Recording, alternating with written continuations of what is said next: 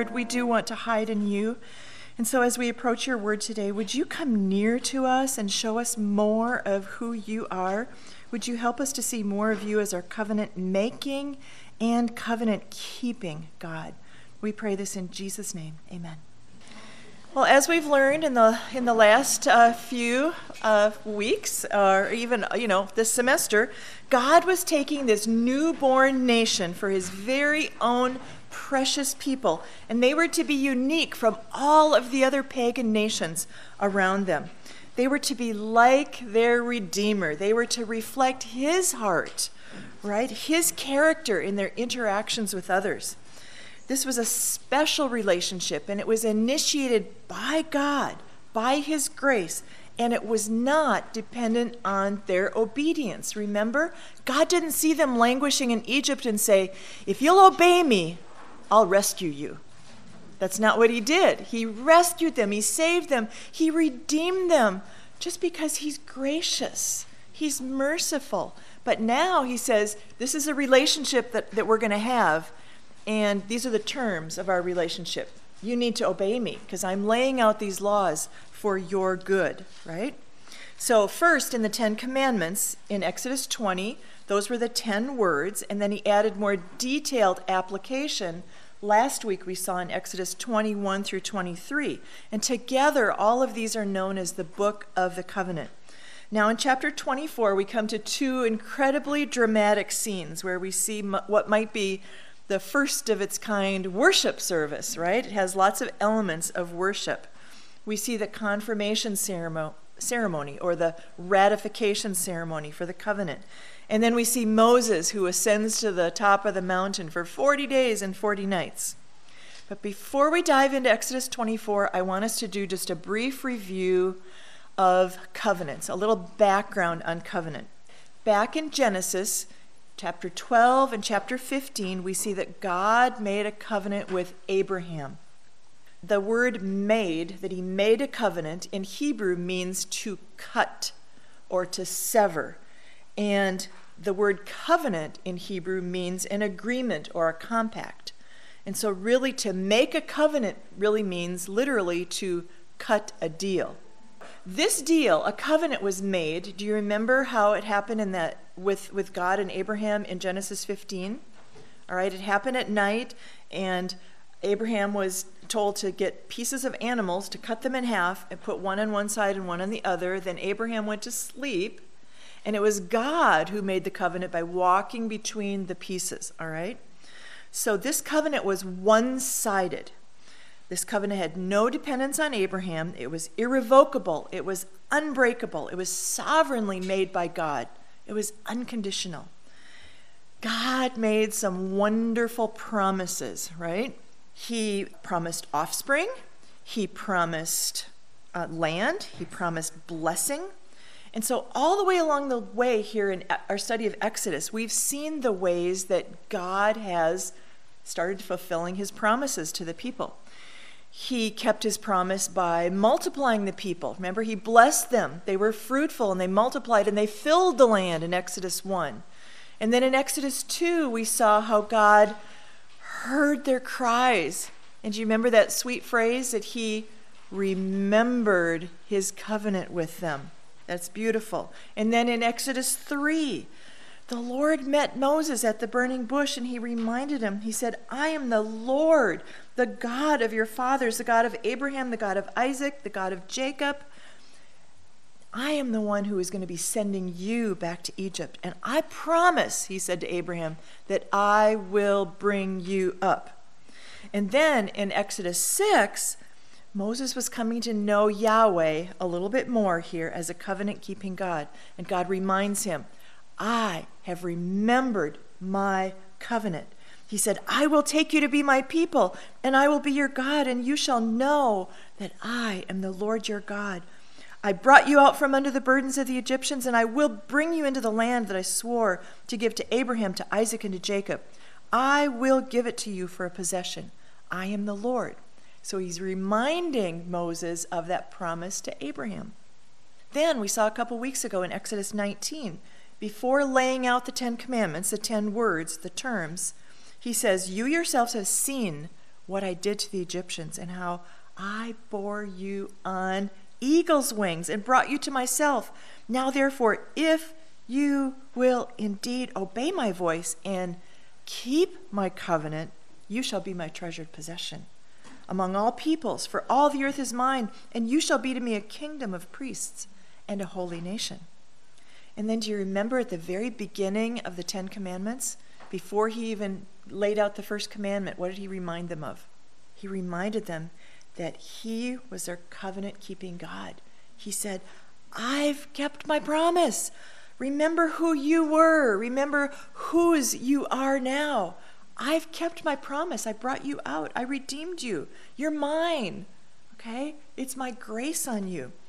So he reminded them that he rescued them by his grace, and their response should be obedience. He didn't redeem them because they were more righteous than anyone else, but he delivered them because of his mercy, his grace, and his steadfast love.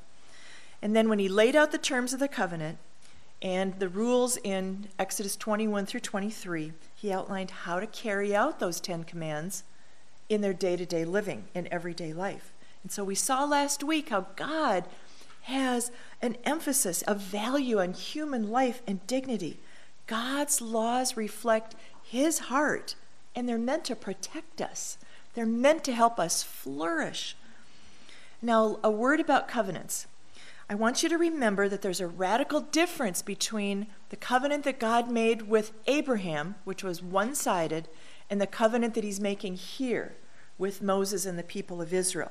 All right? They're very different. The Mosaic covenant is conditional.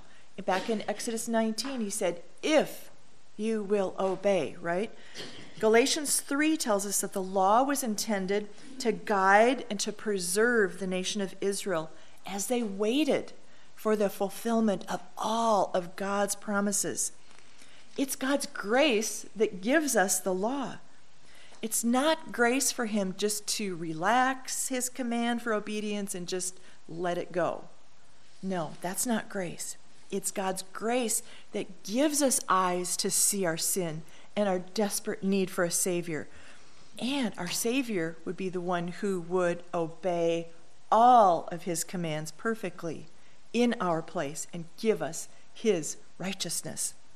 Martin Luther put it this way: after the law has humbled, terrified, and completely crushed you so that you are on the brink of despair, then see to it that you know how to use the law correctly. For its function and use is not only to disclose our sin and the wrath of God, but also to drive us to Christ. Okay, so we see that God would be faithful to all of the promises that he made to Israel. He would be faithful under the covenant, regardless of Israel's sin and failure. But how about Israel? Have we already seen some of their failures? Their failures to trust in God's goodness, to obey his voice. Do you remember how they complained at the Red Sea when they were stuck? That was just 3 days out of Egypt, and they started complaining. Or how about 3 days after the Red Sea when they got to Marah? They began grumbling and complaining. Then remember, they were hungry in the wilderness, and they failed test after test with the manna and the Sabbath. Then they began quarreling with God, or with Moses at Rephidim. And under the terms of this new Mosaic covenant that God was giving, their failures were going to cost them dearly. Israel would fail just like Adam failed back in the garden. Eventually, they're all going to be taken into exile, into Babylon, as we've been learning in our sermon series in Daniel. All right, in these verses now in Exodus 24, we see what I'm calling a covenant sandwich. All right, this is a structure here that everyone is gathered at the foot of the mountain, and we see in verses 1 and 2 that they're invited to come up, and then in verses 9 through 11, they actually do go up the mountain. So let's read verses 1 and 2. And then he said to Moses, "Come up to the Lord, you and Aaron, Nadab and Abihu, and 70 of the elders of Israel, and worship from afar. Moses alone shall come near to the Lord, but the others shall not come near, and the people shall not come up with him." Note that it's only Moses that can come near. The rest have to worship from afar. The people would stay where they were. You remember how they trembled and they rightly feared the Lord, and they begged Moses to be their mediator? God was teaching them to revere his holiness, his perfect righteousness. He is a sovereign Lord of the universe who judges justly, and he's going to pour out his wrath on sin. So even the priests and the elders had to keep their distance. They had limited access, but they would be representatives of the people in this ratification ceremony that's going to happen. And so the bookend then is in verses 9 through 11, where they actually go up, and we're going to talk about that a little bit more later.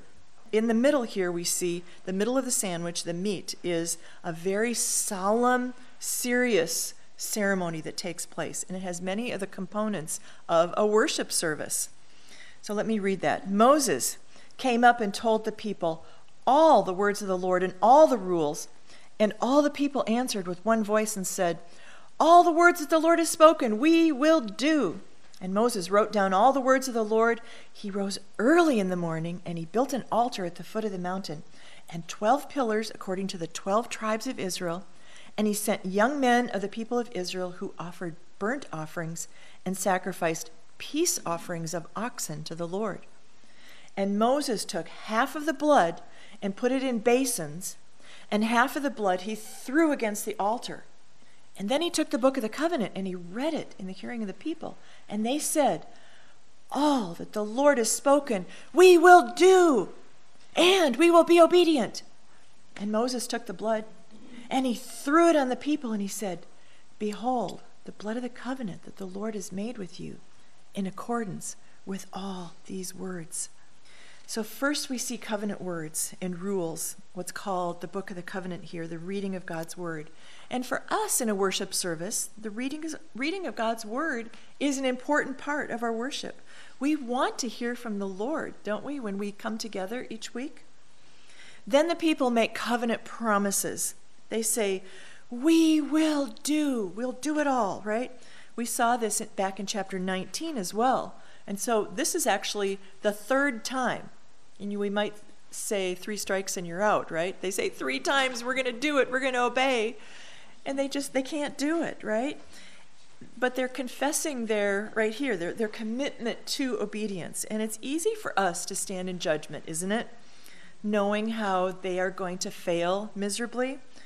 I think, at least for me personally, I'd rather identify with Moses in this passage, or at least some of the elders, right? But to identify with the people here, but I think it's better to see ourselves as the people of Israel. I think we can identify with their desire to obey and yet their struggle to obey.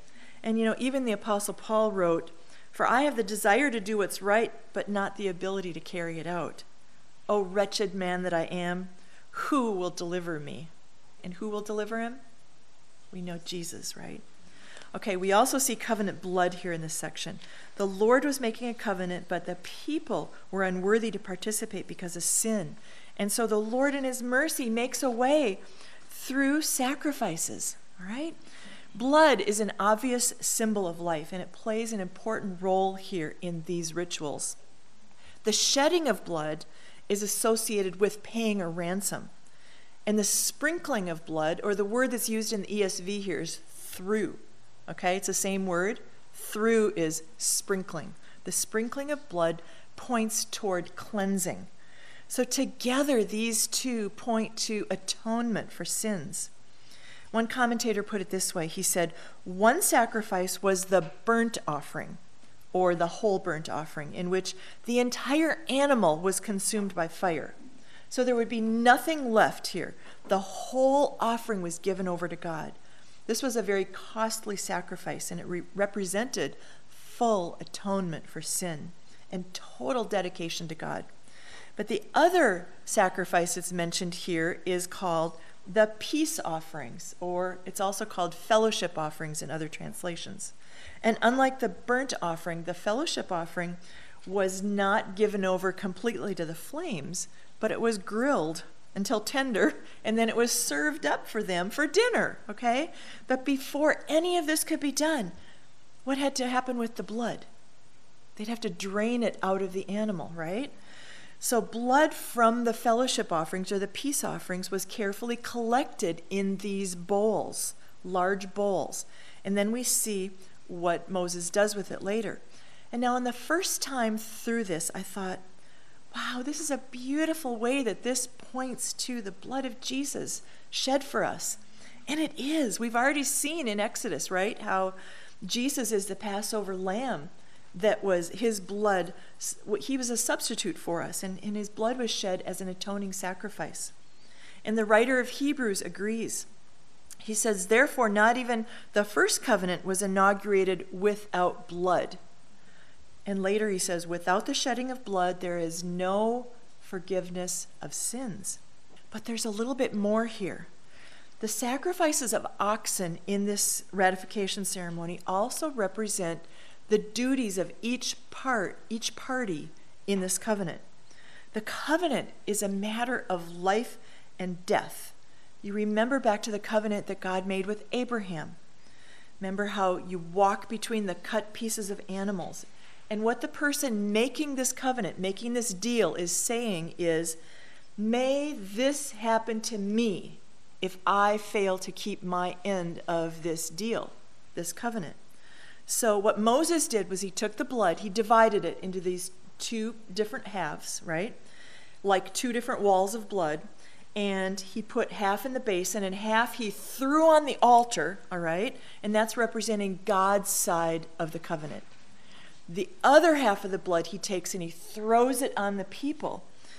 And after he does that after he reads the book of the covenant, and then they say all that we will do.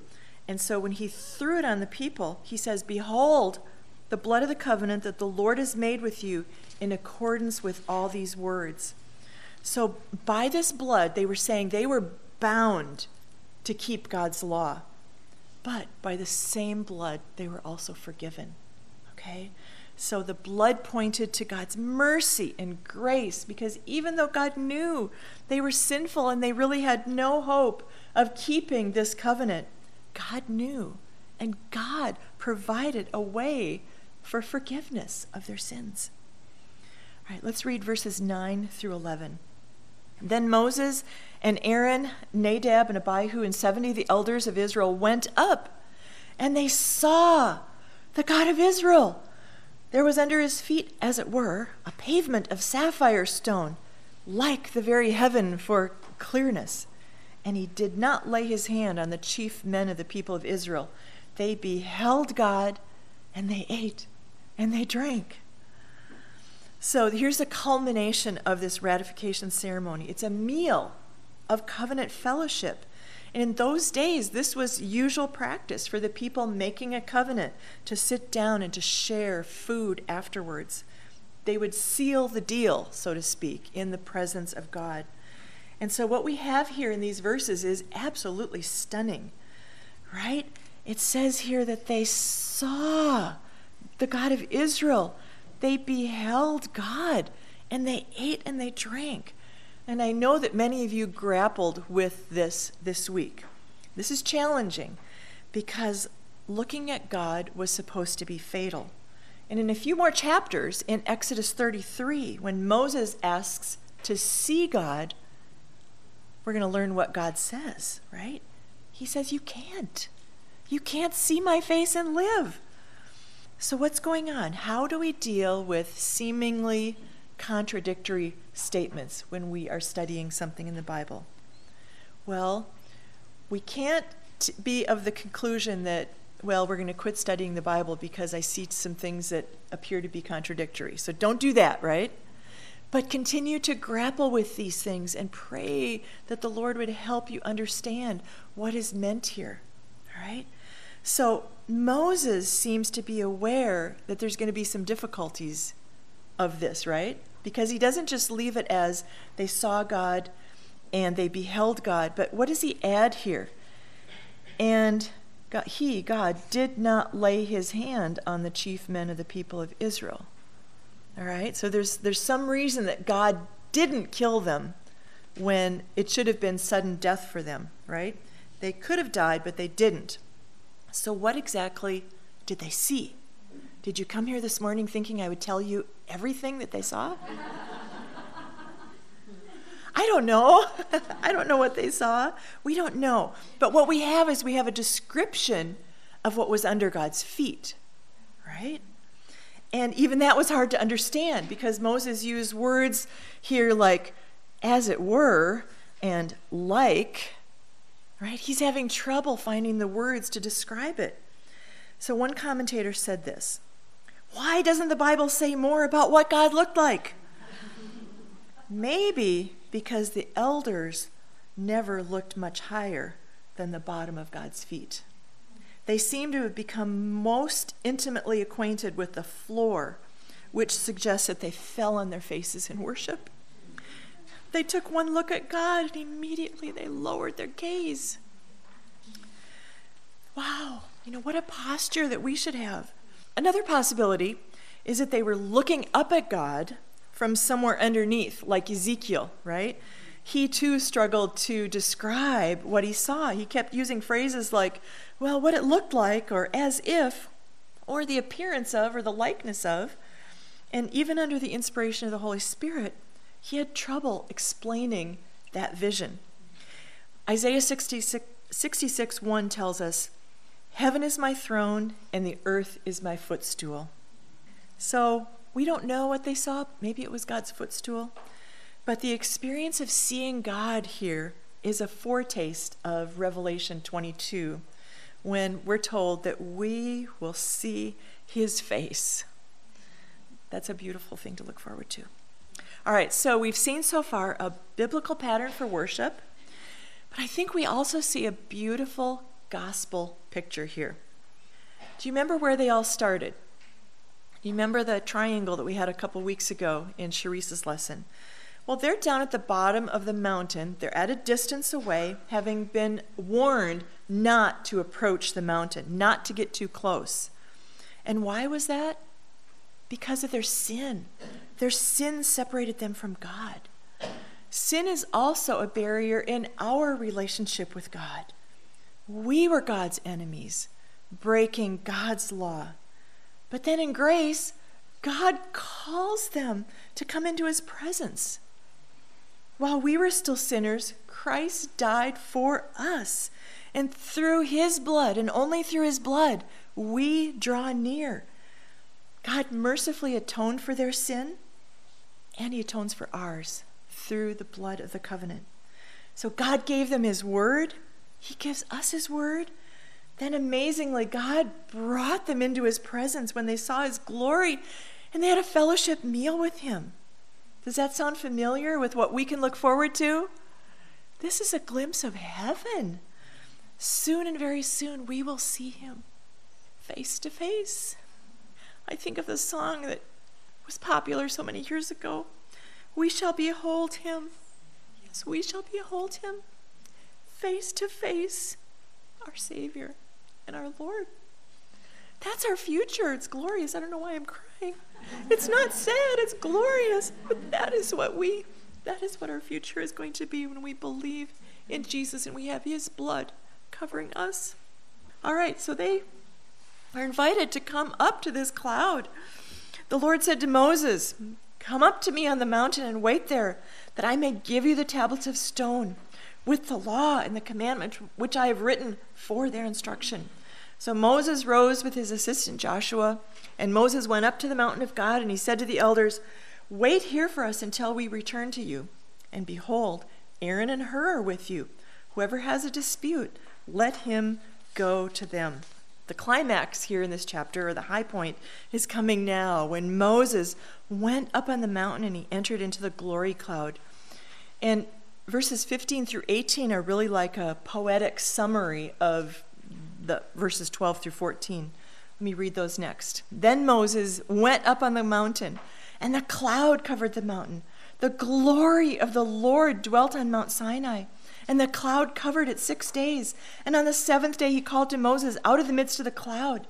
Now the appearance of the glory of the Lord was like a devouring fire on the top of the mountain in the sight of the people of Israel. Moses entered the cloud, and he went up into the mountain. And Moses was on the mountain 40 days and 40 nights. So Moses has this privilege of being invited up into the mountain further. This trip was different, 40 days and 40 nights.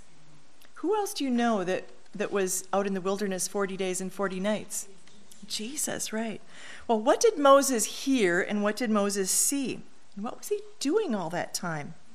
Well, if you look ahead to Exodus 25, verse 1, we read, "The Lord said to Moses, 'Speak to the people of Israel,' and his instructions continue then until Exodus 31, verse 18, where we read, 'And he gave to Moses, when he had finished speaking with him on Mount Sinai, the 2 tablets of the testimony, tablets of stone, written with the finger of God.'" That's what he was doing, right? So what Moses gets are detailed instructions for building God's dwelling, the tabernacle. And then we also read about the implementation, that's a long word, right, of all those instructions. We see that in Exodus 35 through 39. So when I created this study, what I decided to do was to lump the instructions and the implementation together, and we're going to study those in 3 lessons on the tabernacle, and that's in lessons 18, 19, and 20.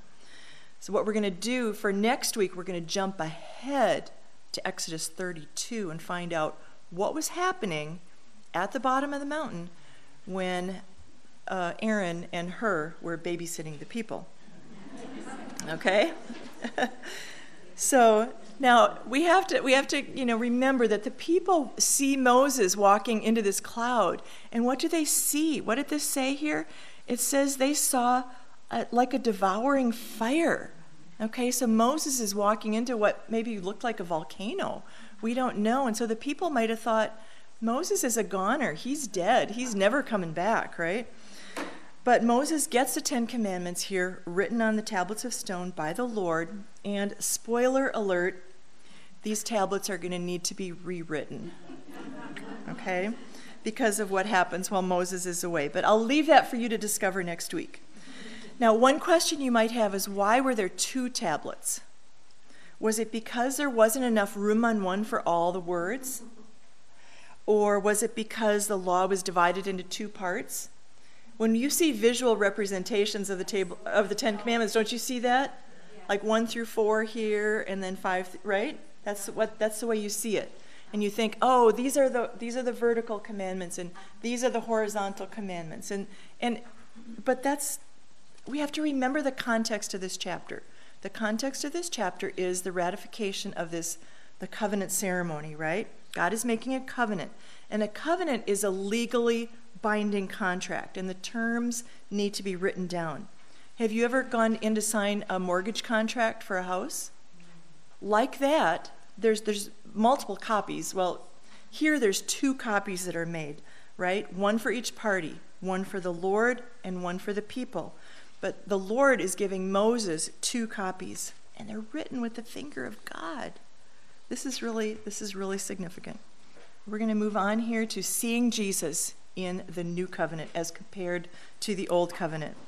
And I have a quote there on your handout. I'm not going to read all of it, but Jason DeRoshi said this: "Jesus is a better covenant mediator than Moses because he offers a superior sacrifice that brings better results, better provision, and better promises." So now God's people were warned to stay away in the old covenant when God gave the law. They had to worship from afar. But we are encouraged to draw near, right? In the new covenant, in Hebrews, we read, "For you have not come to what may be touched, a blazing fire and darkness and gloom and a tempest and the sound of a trumpet and a voice whose words made the hearers beg that no further messages be spoken to them. For they could not endure the order that was given. If even a beast touches the mountain, it shall be stoned. Indeed, so terrifying was the sight that Moses said, 'I tremble with fear.'" But the writer of Hebrews goes on, "But you have come to Mount Zion," right? "And to Jesus, the mediator of a new covenant, and to the sprinkled blood that speaks a better word than the blood of Abel." we see next comparison is the mountain trembled. Mount Sinai trembled when God gave the law. And we see also in the new covenant that at Mount Calvary, at Golgotha, also trembled when Jesus died, when he inaugurated the new covenant. We read in Matthew 27:51, and behold, the curtain of the temple was torn in two from top to bottom, and the earth shook, and the rocks were split. In the old covenant, Moses, Aaron, Nadab, and Abihu, and the 70 elders beheld God, and they ate and drank.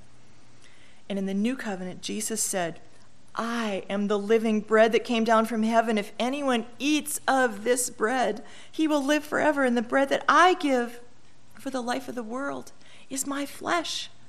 And so when we celebrate the Lord's Supper, we are celebrating the new covenant. Jesus said, for as often as you eat this bread and drink this cup, you proclaim the Lord's death until he comes.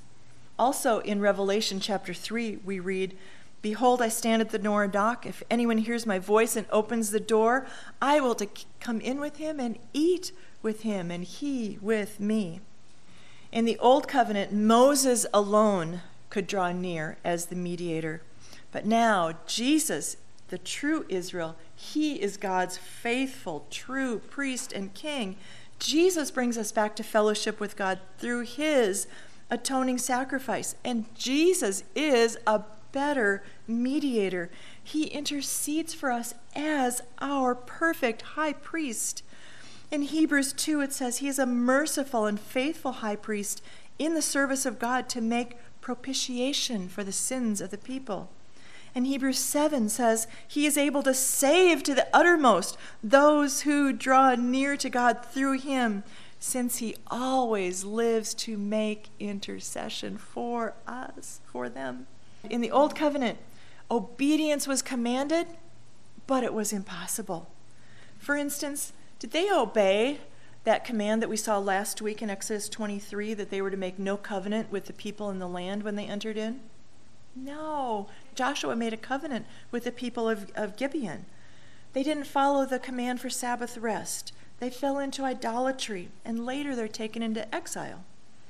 But in the new covenant, Jesus' perfect obedience and his blood inaugurate that new covenant. It doesn't depend on our obedience, but on his perfect obedience. So it's of grace we get his obedience by faith. And 2 Corinthians 5:21, for our sake he made him to be sin, so that in him we might become the righteousness of God. In the old covenant, gracious redemption we saw from Egypt, gracious call to obey his commands and to reflect his heart, but it didn't supply that inner power that they needed to keep those commands. So even Moses looked toward the new covenant. In Deuteronomy 30, he says this, and the Lord your God will circumcise your heart and the heart of your offspring, so that you will love the Lord your God with all your heart and with all your soul, that you may live. And you shall again obey the voice of the Lord and keep all his commandments that I command you today. And then the beautiful statement that we get in Ezekiel chapter 36 about the new covenant. God says, I will put my spirit within you and cause you to walk in my statutes and to be careful to obey all my rules. Now, the old covenant was written on tablets of stone, and it was works-based, works-driven, because their hearts weren't changed. But in the new covenant, we're redeemed from our slavery to sin, and the Spirit enables us to follow his loving commands. And of course, this is progressive, and that's called sanctification. But now God's law is written on our hearts. Jeremiah 31 says, for this is the covenant that I will make with the house of Israel after those days, declares the Lord. I will put my law within them, and I will write it on their hearts, and I will be their God, and they shall be my people. It's beautiful. And then in Hebrews 10, we read, for by a single offering he has perfected for all time those who are being sanctified. And the Holy Spirit also bears witness to us. For after saying, this is a covenant that I will make with them after those days, declares the Lord, I will put my laws on their hearts and write them on their minds. 2 Corinthians 3 tells us, now that we have God's law in our hearts and in our minds, we are also a letter to other people, right? We are a letter from Christ, right? Written not with ink, but with the Spirit of God, not on tablets of stone, but on tablets of human hearts. So through the Spirit, God is displaying Jesus to those around us. In the Old Covenant, it was a come and see kind of a religion. They had the tabernacle that did move with them, eventually the temple. They were in one place, but now in the New Covenant, we reflect our Redeemer, and we go and we tell the good news. We are his temple. He lives in us. And we are part of that promise way back in Genesis 12 that all the nations would be blessed through the offspring of Abraham. That's us. We're part of that blessing to all nations. We're going to talk a little bit about animal blood here and how it relates to old versus new. Moses said, this is the blood of the covenant. He threw that blood on the people, remember? And when Jesus came, when we are in Christ, he says this. What do we get when we are in Christ and we are covered with his blood? We get the forgiveness of sin. We get propitiation by his blood. We're justified by his blood. We're saved from him, from the wrath of God. We get redemption through his blood. We are brought near by the blood of Christ. By the blood of Jesus, we are reconciled, redeemed, forgiven. We are saved. And so when Moses threw the blood on the people, he said, behold the blood of the covenant that the Lord made with you in acceptance with all these words. But when Jesus came as the Lamb of God, he said, this is my blood of the covenant, which is poured out for many for the forgiveness of sins. And last, we see here the sacrifice. We see the sacrifice that is torn in the ceremony. This spoke to the judgment of sin. In the new covenant, this is Jesus' body that is broken for us. He is that rock of ages that is cleft, that is torn for us. He is the Lamb of God that rides into Jerusalem to the cries of Hosanna, Hosanna, and then he dies at the very time Passover lambs all over the city of Jerusalem are also dying. This is the inauguration of the new covenant. When Jesus dies on the cross, do you remember what happens to the curtain in the temple? It is torn in two from the top to the bottom. Do you see now how the cross is at the very center of our redemption? It's only through the torn body and the shed blood of Jesus that we are saved. It's only through the shed blood of Jesus that God establishes his eternal covenant. And the only way to be saved is through the blood of Jesus. Therefore, brothers and sisters, since we have confidence to enter the holy places by the blood of Jesus, by the new and living way that he opened for us through the curtain, that is through his flesh.